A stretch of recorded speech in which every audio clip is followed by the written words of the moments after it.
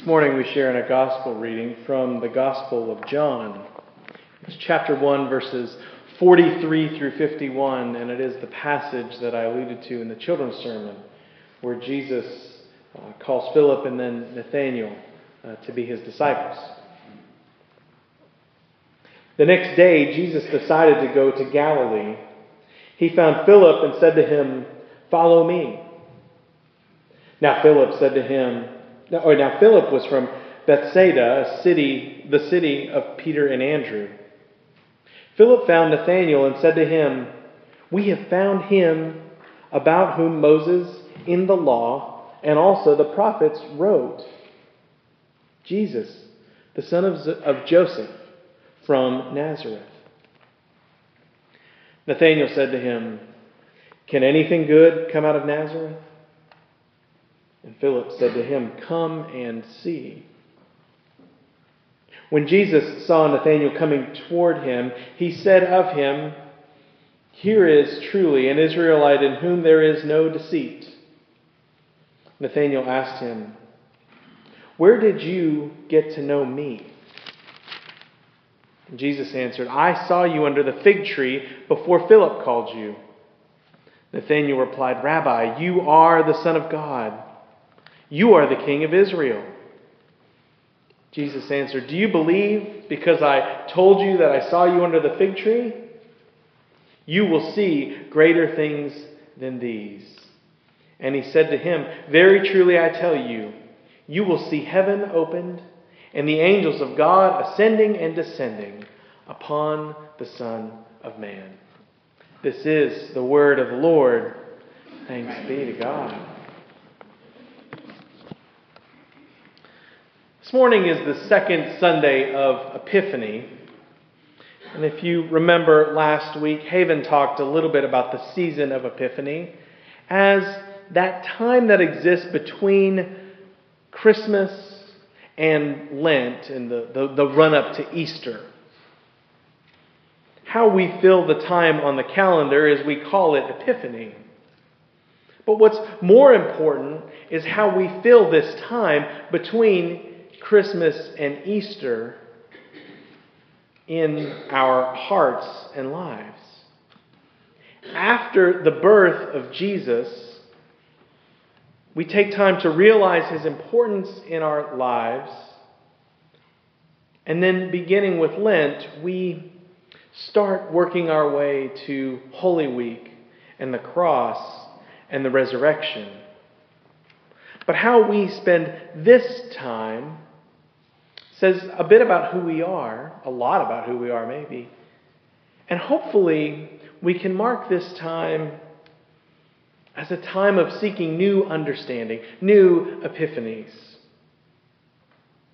So it's important in a season like this, that we understand and embrace an overarching theme with appreciation so that we can connect the birth of Jesus to his resurrection, which will come, and develop a deep understanding of our faith and develop an understanding why those are important seasons. Rather, those are important times.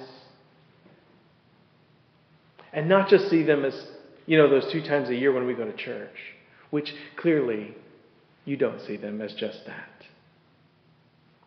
But there are many who consider themselves Christian, who call themselves faithful people, who really only see the purpose in coming during the high seasons.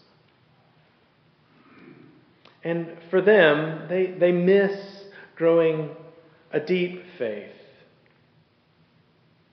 They are, like we would consider sports fans, fair weather Christians. Now in sports, there are those fair weather fans, right? You know the ones who wear their t-shirt when their team wins and hide their t-shirt in the back when their team loses. You remember about 10 years ago, you would drive around Raleigh and you couldn't find an SUV that didn't have a Carolina Hurricanes flag wagging off the back of it, right? 11, 12 years ago, they won the Stanley Cup. They were the hottest ticket in town. And our Hurricanes have struggled for the last few years. I suspect those t-shirts and those flags are about to come back out with a new owner and a team that's playing well and a little Finnish kid with the last name Aho. You get an Aho in and things go well, right? It's common, though, in sports to be a fair weather fan. It's easy when it comes to faith and church to be a fair weather Christian, but the season of Epiphany draws us into something else. It draws us into a depth of faith that helps us to realize that having faith is not just about the big events. Yes, it's important to make time for the big days, the special activities. It's important to know how to pray in times of deep distress and struggle. But the way we know what to say is by developing a depth of faith during seasons like this one of Epiphany. The way we develop a faith that's interesting, a faith that allows us to struggle and not have all the answers, a faith that doesn't settle for simple stories, is to see the way that these little epiphanies come about and see the ways that God works from all kinds of spaces and places. So this season, like spring training, like following politics during non-election cycles, like the winter work that happens in those NASCAR shops out in the western part of our state, these days allow us to develop a depth in our faith so that what happens in between seasons helps us appreciate the big championships even more. The big Sundays are even sweeter. The birth of Jesus is not just another day on the calendar, and the resurrection from the dead is not just a story that Christians tell, but it's something that's real and powerful about our faith. And it's in this season that we read about the epiphanies of others. Today we get to hear two, one of Philip's and one of Nathanael's. We read this story from John where Jesus reveals himself to two new disciples. The realization of Nathanael is kind of the remarkable one, actually, and the one we'll spend more time talking about. But Philip's epiphany comes first. Jesus calls Philip. Philip sees. Philip has this epiphany that, yes, Jesus is the Christ, the one we've been waiting for. This guy, the son of Joseph from Nazareth, is the real deal. Philip is convinced, decides he doesn't want to be a fair weather fan of Jesus, and so he starts telling people about what he sees. He goes to Nathanael. Nathanael is skeptical. What we know about Nathanael is he's actually kind of a negative guy. He's a skeptic who does tell it like he sees it, even when he's harsh and even when he's wrong. So when Philip brings up Jesus of Nazareth, Nathanael expresses his cynicism. And before we know that he and Jesus had an interaction, well, he's just wondering if Philip is right about this Son of God. But Jesus had seen Nathanael underneath a fig tree. We don't really know what this is all about, but when he finally faces Jesus and Jesus brings this up to him, he is convinced. Surely you are the Son of God. And there is so much we don't know, and that's fine. But what we do know is, like in our own lives, sometimes seeing Jesus and coming to a knowledge and a realization about who he is an instant kind of thing. Sometimes we come to faith instantly. Oh, sure, maybe others have been sowing seeds and tending tending the field of our soul for a while. But for us, it's a realization that happens immediately. Jesus and Nathanael go back and forth about why he believes. But what we see is Nathanael ends up with the best kind of epiphany. An instant one that will beget more and more and more revelations. Jesus finished that passage with, "Very truly, I tell you, you're not just going to know that I'm the Son of God, but you are going to see heaven opened up and the angels of God ascending and descending with the Son of Man." From this interaction, we see some epiphanies are instant, but we also see that the best epiphanies, the most important revelations, and the most significant experiences that we have are the ones that are not just singular experiences, but are the kind that open up our hearts and minds and open doors to other, further, later experiences.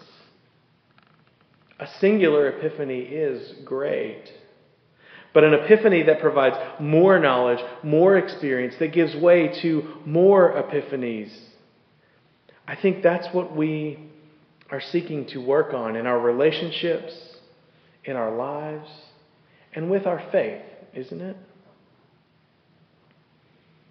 Because ultimately, what we know about faith in life is not just that Jesus revealed to himself once, and so now we show up here as often as we can.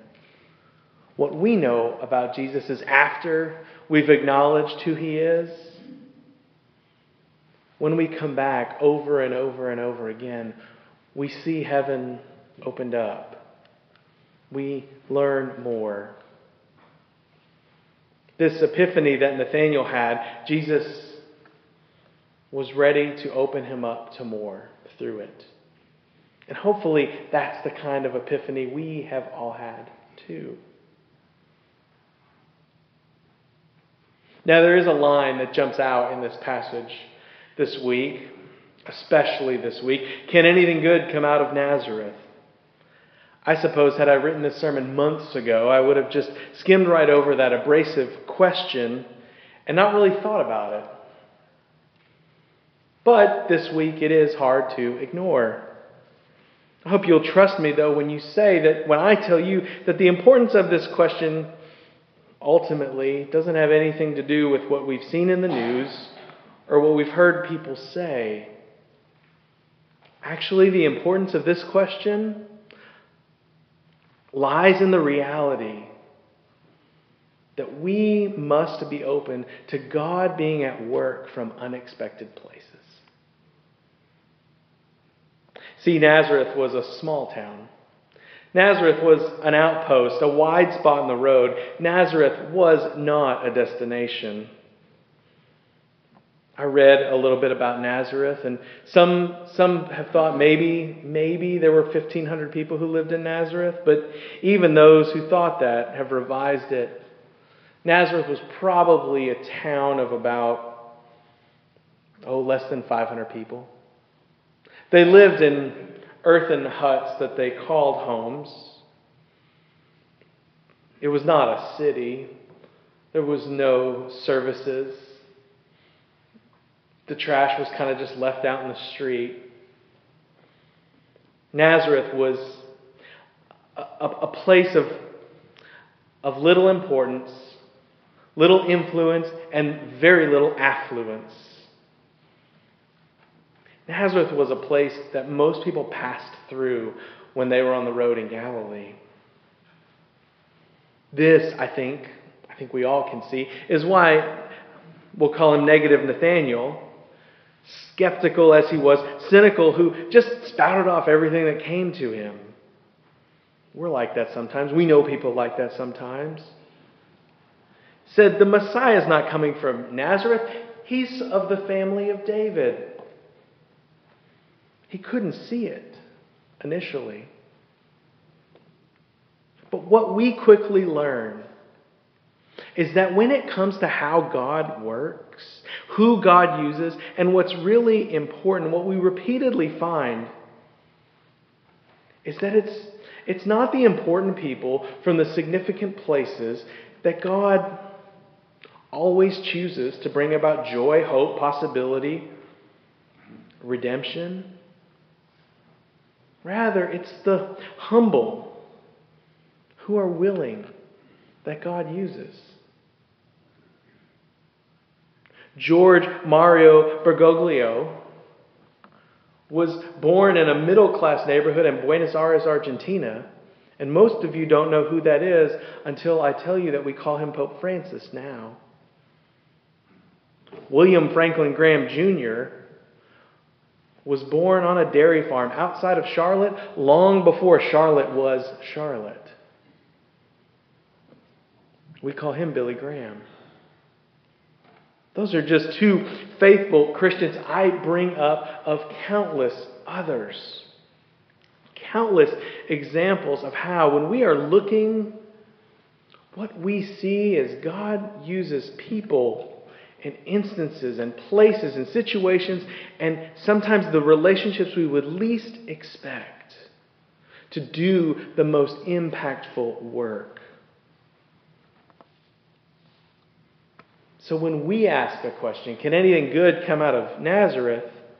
We're not being thoughtful or insightful or right. Like Nathaniel, cynical, closed-minded. And we limit what it is God can do in us, with us, and through us. And if we're skeptical about that, we're skeptical about where the Savior of the world might come from, then we need to rely on having epiphanies as quickly as he did, so that we can see that God works in unlikely ways. And if God didn't work in unlikely ways, then why would he have been born to a virgin in a stable? Why would he have gotten lost in the temple at 12 years old? If God didn't work in unlikely ways, why would he have started with a miracle at a wedding banquet turning water into wine? If God didn't work in unlikely ways, why would he have recruited a bunch of fishermen to be his disciples? Why would he have given us bread and cup to remember him by, two of the most common things? And why would he have died on a cross if God didn't work in unlikely ways? If God wanted to use more conventional ways, I'm sure God could have done it. But God works from the margins, from the out-of-the-way places, from the surprising instances, and oftentimes in the ways that we would least expect. And every single one of us should say, thanks be to God for that. Because when the Savior of the world comes from Nazareth, it means God will even work through us from a humble town like Oxford, a town that we love, a town that we call home, but a town that other people can't even find on the map. Epiphany is a time when we see things anew. When we take time between Christmas and Lent to allow God to work, we, like Nathaniel, get to see greater things. We know Jesus' birth is not the only thing, it's just the first thing. And we know that resurrection is not the last thing, it's the first new beginning. And so during this season, between these two times, we seek greater things, like those that are promised to Nathaniel in this passage. And so we're reminded, when God brings Jesus from Nazareth, it's an indication that God works from the edges, from the far out places, literally and metaphorically. Jesus didn't have the right schools, the right training, or the right town. But when Jesus was revealed to those, like he was to Nathaniel, there was no turning back. And when Jesus is revealed to us, we know it. We know it, and it draws us in. on days beyond just Christmas and Easter. Therefore, the call for us who want to see something greater is to be open to how God would work. Be open to the strange places and unlikely people that God might speak to us through. Be willing to allow God to change our hearts quickly, as Nathanael was. And ultimately, believe that seeing God work through an epiphany is not just a one-time thing, but that the best epiphanies open us up to new instances of experiencing God's love and grace and power and revelation. To do this, it takes being together. It takes gathering. It takes cultivating faithfulness. It takes not being fair weather Christians, but figuring out how to be faithful every day and opening ourselves up to how God would work in and with and through us, especially between big seasons. Because these days are the days when we need the Lord most, aren't they? But they're also the days that the Lord promises to come and meet us and provide epiphanies for us as well. I pray that the Lord will reveal Himself to each of us in this day, for this day, and in each day ahead, and that the epiphanies we experience, little and big, would be ones that would open us up to more and more ways that God is at work around us. Will you pray with me? Gracious, loving, and holy God, we ask You to be with us. Help us to hear Your word through these words. Help us to see ourselves in these characters. Help us to see Your grace and Your redemption in these stories. Lord, as Philip experienced an epiphany and Nathanael experienced his epiphany, and when they realized who You were, and it was real to them, so too may we see and realize that. And may we have the confidence of faith, knowing that when we see You, it's not just a one-time thing, but that because of You, we see greater things. And so, Lord, help us to commit ourselves to You today. Tune our hearts and our lives and ourselves to seeing greater things because of Your love in us and with us. These, O Lord, are the prayers of our heart. We offer them in the name of our Savior, Jesus, our Lord, today. Amen.